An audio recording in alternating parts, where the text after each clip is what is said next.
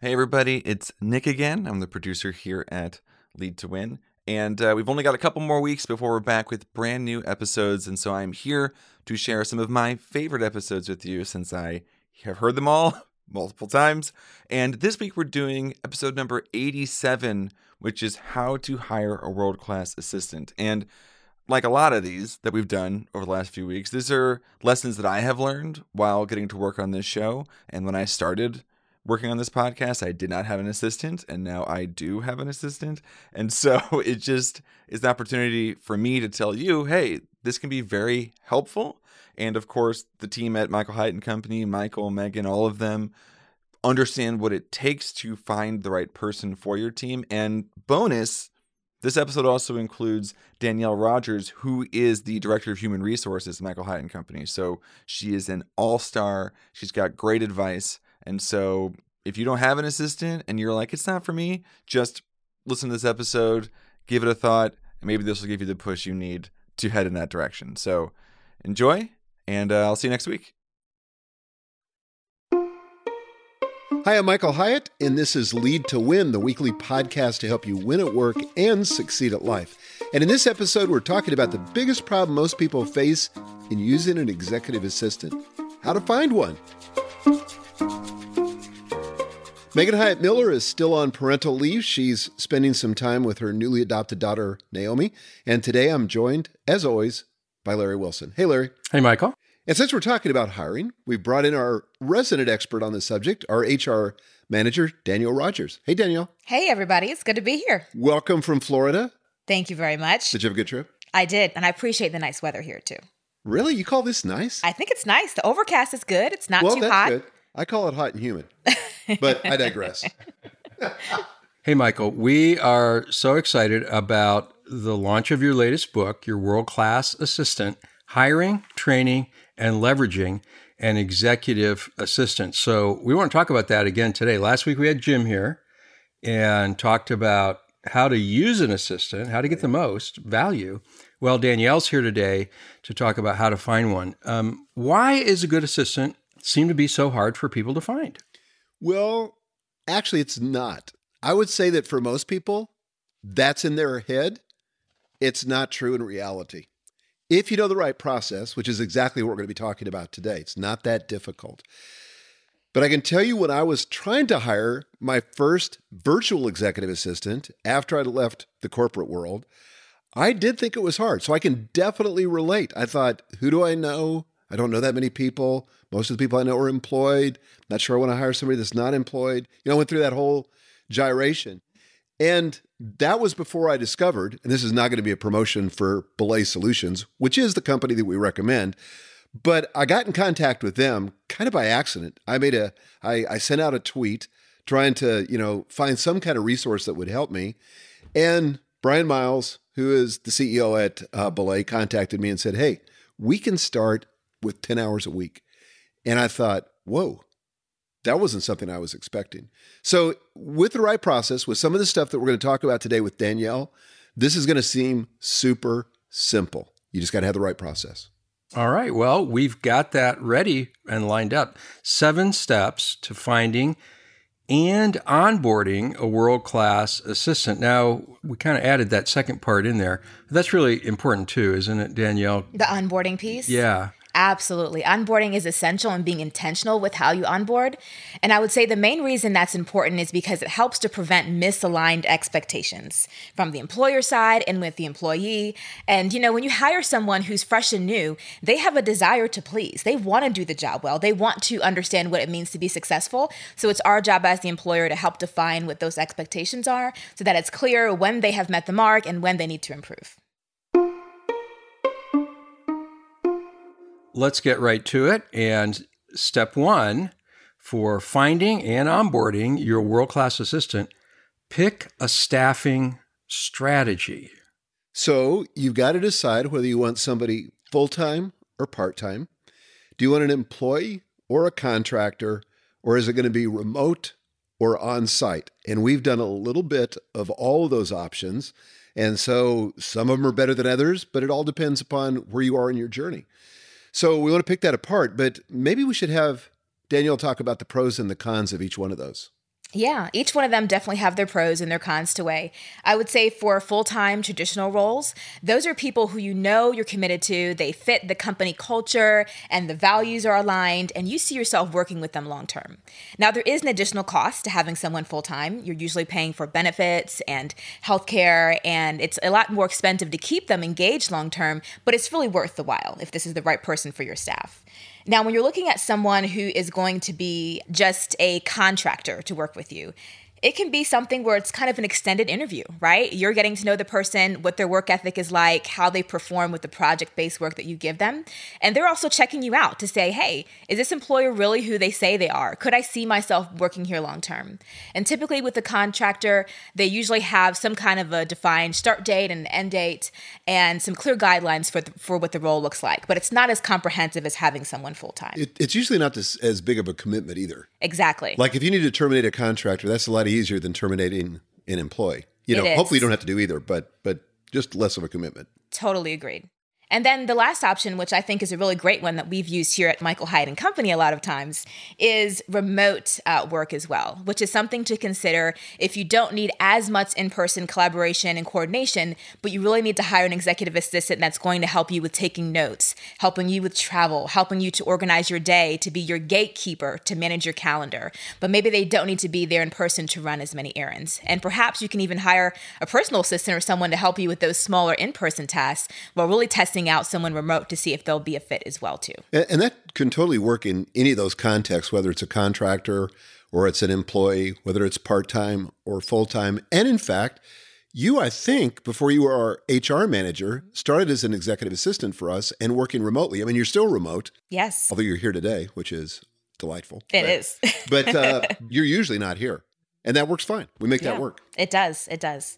And I think it works really well, too, when you provide different opportunities for your employees to really become immersed in the culture and to build strong relationships. So even when you're working apart and afar from one another, you know who's communicating on the other end. You understand that they have your best intentions at heart, and you can communicate at a higher level, even about the difficult things. Well, this decision boils down partly, I think, to finances and what you think you can afford to do. But a lot of it boils down to what you want that person to do for you. And that really brings us to the second step, which is to create a job description. You must have done that a time or two, Danielle. A few times. A few times in a week. But creating a job description is something that's really essential before you get far along in the process. And the reason being is you want to clearly define what the needs are for this role. What are your needs of the business that this role is going to help to provide or make possible? And it's important that you do that before you have a person in mind, because you can inadvertently end up crafting a job description to a person and not to your true business needs. But you want to think about things like, what does the business need? What are some core competencies for this role and experience this person should bring to the table before they even, come through your doors? And also just from a personality standpoint, what are you looking for in terms of character, core values, and how do those things need to align with what your company represents? Do you think, Michael, it's an advantage to have Danielle create job descriptions, which obviously it is in terms of time? But where's the input come from the executive? If you have an HR department or an HR manager, how does that work where someone's creating a job description for the person that's going to work for you? Yeah, I think it has to start with the hiring manager. Do you agree, Danielle? I would agree. I think in instances where the hiring manager is extremely taxed and really busy, it makes sense to do what I call like a job vision interview. We'll all sit down and ask you a few questions because either way, it still starts with you, but you can help to inform my process as I begin to write the job description. Yeah, I think the reason I said what I said is because if the hiring manager isn't clear on what they need, I'm not sure that Danielle can find them the person. So they got to get clarity first. And the job description does that. And I agree with you. So many times we go out and we start looking for somebody and we don't have a clear job description. So how do you know when you've achieved the goal? Mm-hmm. So it begins with clarity, and the job description brings clarity, and you're much more likely to have aligned expectations if it's written out. And not just aligned expectations with candidates, but aligned expectations internally. Mm-hmm. Because once Danielle has clear expectations and a written job description with the hiring manager, she knows what to start looking for. That's good. So Danielle, what do you put into a job description? If somebody had never created one before, what are the elements that make a good job description?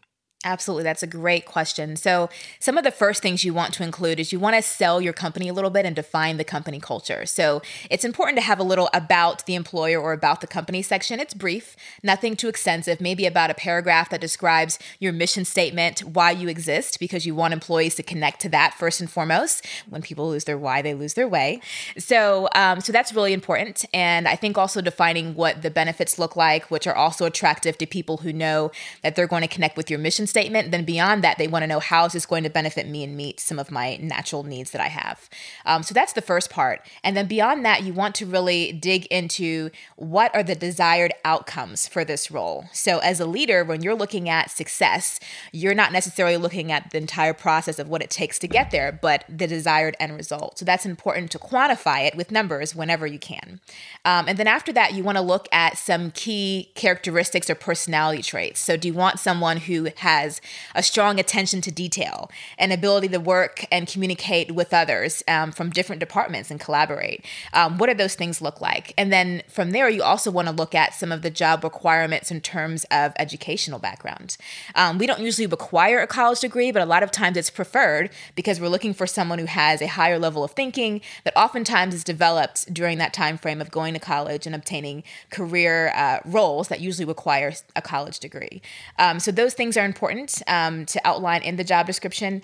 And of course, if there's anything else that you're looking for that your leader specifically needs in terms of personality criteria, you want to include that as well.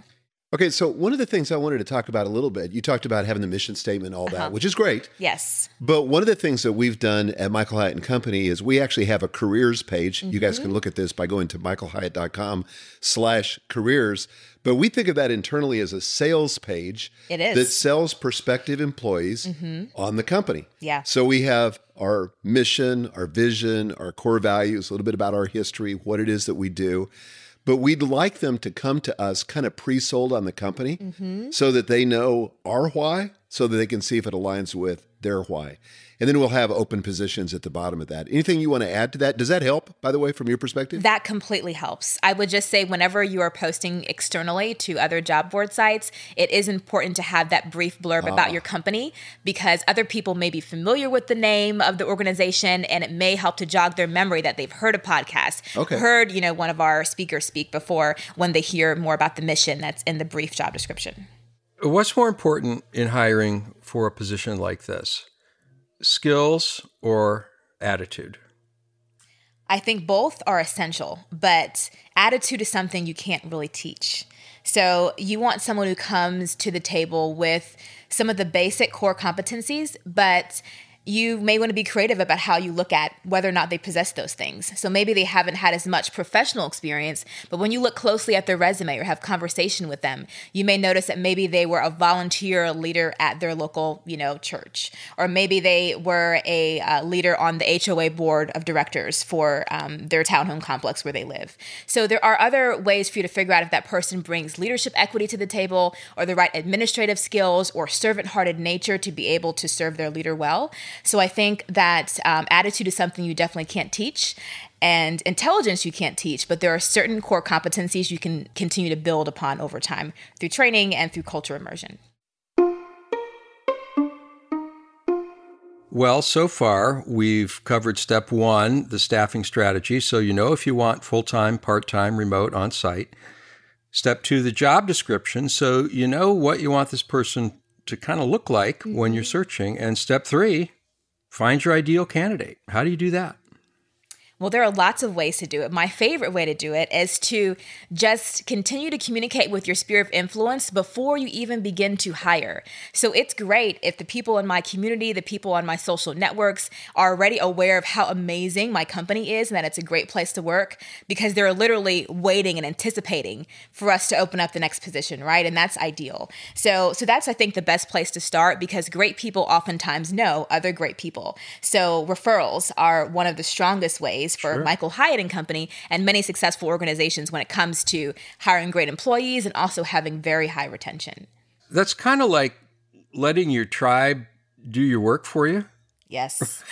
It's working smarter, not harder. Yeah, because they know you, Yes. They know what you're looking for, and they know the potential candidates, so they can do a little pre-screening for you. They can. And it doesn't hurt to also have, if you're using tools like LinkedIn, which is an amazing tool I'd recommend if you want to do some proactive recruiting of people who maybe are already employed at jobs where they think they're satisfied. They kind of like what they do. They see some meaning in it, but they could love working for Michael Hyatt and Company. So it helps to think in advance about what the copy, what the email communication will look like to end up in someone's inbox and get their attention in 30 seconds to say, hey, you know what? I'm glad you reached out to me about this opportunity. I might be interested. Or my friend that I used to work with down the block, I think would be a great fit for this. So that's a great tool as well. But you want to think about what does that short-term, quick communication look like to grab someone's attention? Yeah, this is really good. I thought of another question I want to ask you. A program that we just implemented recently, I don't know what we call it, but I think of it as a bounty program. Okay. Where we pay our employees if they bring to us a great candidate. Could you explain that? Employee referral program, yes. Oh, you don't like bounty? No, not so much, I can think of some other titles to call it, so we'll go with employee referral program. Okay. But it essentially is a way to incentivize our employees to continue to be on the lookout for other rock stars, other high performers to bring to the team. And they have a personal vested interest in this, number one, because we pay them. But number two, because they want to bring someone who's going to be solid, who's going to carry their own weight when they get here to the workplace. No one wants to bring their friend in that's going to make their life harder and not going to be able to get the job done. So it's a win-win on both sides, and it helps them to continue to remember that they are also partially responsible for helping us to recruit great talent and keep this as an amazing place to work. That's great. How do we get the word out in addition? I mean, you mentioned email, but what would be sort of the checklist of how you think about getting the word out to find the ideal candidate? Yes. So there are a few different ways. The first one is, of course, posting to your careers page. And we are fortunate enough where we've developed a large enough following where people check that pretty often. You want to also give people the opportunity to receive alerts whenever you have a new position that's open. So people who follow you, but maybe they don't have the time to check your careers page every Monday, but they want to know when something new is available. So those are some key places to start. And then beyond that, you want to really just take a moment to look at your networks, look at your social media, who you have as who's within your sphere of influence that you can send direct messages to, post on their page, or even ask them to share about your position. And then there are some really great free tools like Indeed.com offers a great service for employers to post for free about their jobs and post the job descriptions. And that's one of the most widely used tools nationwide for people to find jobs online. And they can do it simply by searching for your company name, searching for the job title, or just searching for jobs in the Franklin, Tennessee or Nashville, Tennessee area. So there are lots of ways for your job search to pop up and for them to find it. And then, of course, there are also, using some of the more the professional network tools like LinkedIn as well too, just to leverage your networks that you have in existence. But then also you can sign up for LinkedIn Recruiter Access, which gives you access to people that are outside of your typical 2 or 3 degrees of separation, where you can search for people who have had experience with certain employers, who have certain job skill sets, or even live in a certain geographic location. So it allows you to have very targeted recruiting that otherwise you wouldn't have access to as a normal LinkedIn member if you sign up for that recruiter access. What's interesting to me in all that, Michael, is that what I would think of as the first step, which is to post to job boards, is actually the last step. That you start with your network, the people closest in, and then work out because you want quick referrals and trusted sources. Well, part of the reason I like doing that is because it better ensures that we get a candidate who already gets us, who is familiar with our content, familiar with our values. So we don't have to do a lot of selling on that part of it or hope that there's a alignment on that part of it. Because so often when an employee doesn't work out, it's because there's not a cultural fit. Not always, but that's a big reason why there's not a fit. But if we can recruit somebody from our tribe, somebody that's already using our products, they just kind of come preloaded with a base of knowledge that's really helpful. Danielle, I have 2 questions for you. Yes. The first one is this.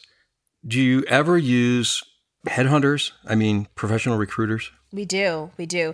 I would say specifically for two reasons. Whenever you're looking for a niche or a hard to fill role.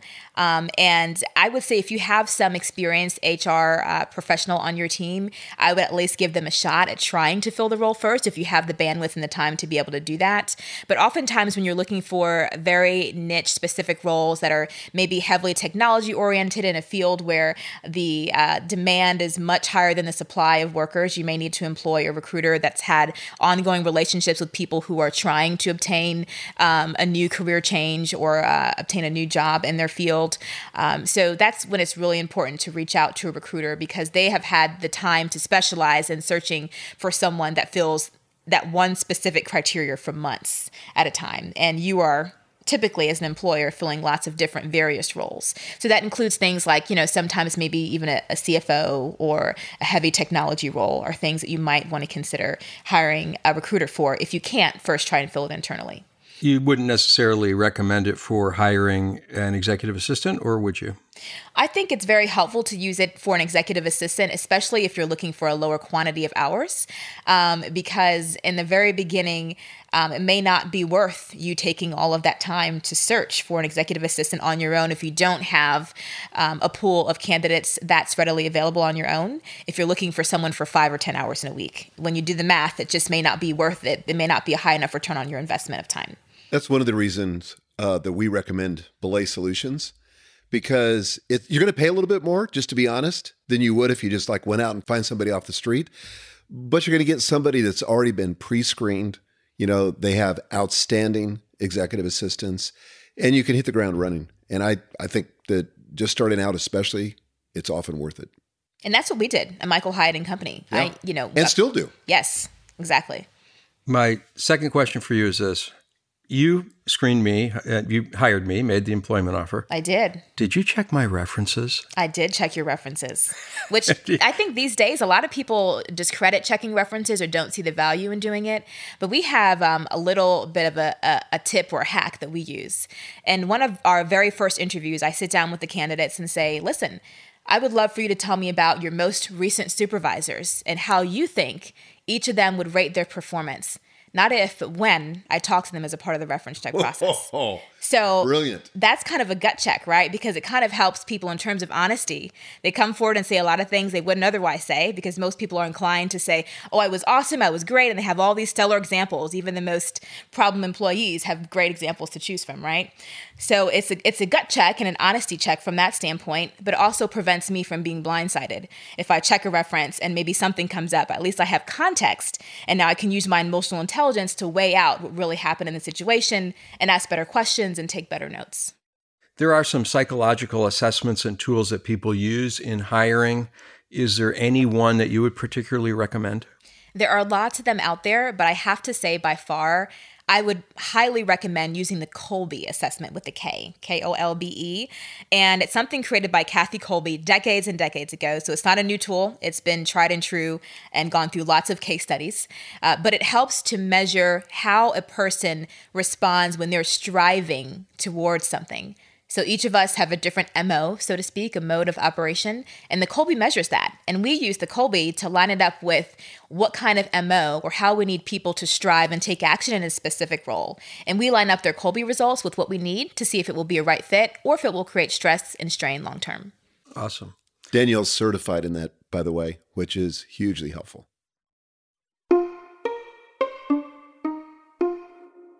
Well, this is HR 2.0, Michael. And Man, I'm learning like crap. I'm taking notes here. Yeah, me too.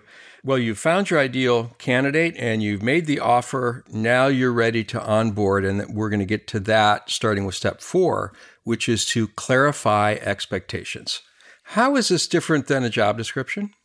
Yeah, one of the things I found helpful, and I picked up this tip from Dan Sullivan, is clarify at the outset of the relationship how to win with you. In other words, here's how to be a hero with me on the one hand, and here are the things that drive me crazy. And so the more clear you can be about that, about both of those things, the less likely it is that they have to read your mind to succeed in the role. I never want to have to depend on mind reading for success. You know, I don't like it when I'm put in that position. I don't think anybody else likes it. So the more explicit I can be as the hiring manager, as now the new boss, in terms of how to win with me and how to lose with me, I think that goes a long way towards making sure that they succeed. Danielle, do you just sit people down and have a brain dump on what you expect, or how does this clarification of expectations work in practice? It's helpful for your new executive assistant to know where the tools are that are going to help them to be successful. So during our new hire orientation, we go through the process of showing them what our company drive, which is our internal method of keeping files and documents and resources, where those things are, how they can find them. We also go through talking about the different contacts even within the company. Who is the best person to go to when you're trying to learn more about booking a venue, or if you need to have more training on how to work on booking travel. Who are the key resources you can go to for those kind of things, and how often will you be meeting with those people? We have the privilege of having an internal executive assistant mastermind team that meets internally and is coached by our senior director of operations. But it's important for the executive assistant to know not only what tools help them be successful, but how they can continue to build their equity and become more of an expert in their field. And one of the great resources that we use at Michael Hyatt & Company is we have a detailed Excel sheet that provides the executive assistant with a list of questions to ask their executive, including their travel preferences, their social security number, their passport information, that helps them to really get down to the down and dirty nitty-gritty to help to serve their leader really well. This is so unbelievably comprehensive. I mean, Jim knows, based on the data in that Excel spreadsheet, where I like to sit on an airplane. Restaurants that I like, restaurants that I hate. What my food preferences are when he's ordering out for a meeting that we're going to be doing inside the company.